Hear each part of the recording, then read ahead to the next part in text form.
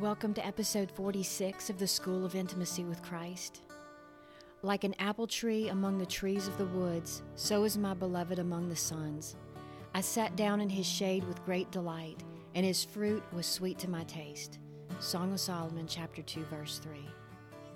The word apple comes from the word that means to breathe.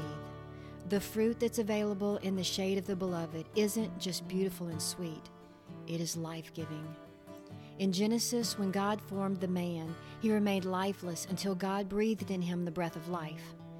In Ezekiel 37, the dry bones remained dry and lifeless until the breath of God entered them.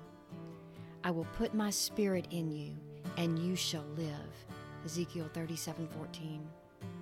How many have come to Christ and yet feel dry and lifeless? The Holy Spirit is here to put an end to that. He is the breath of God, and He desires to breathe that breath of life into you.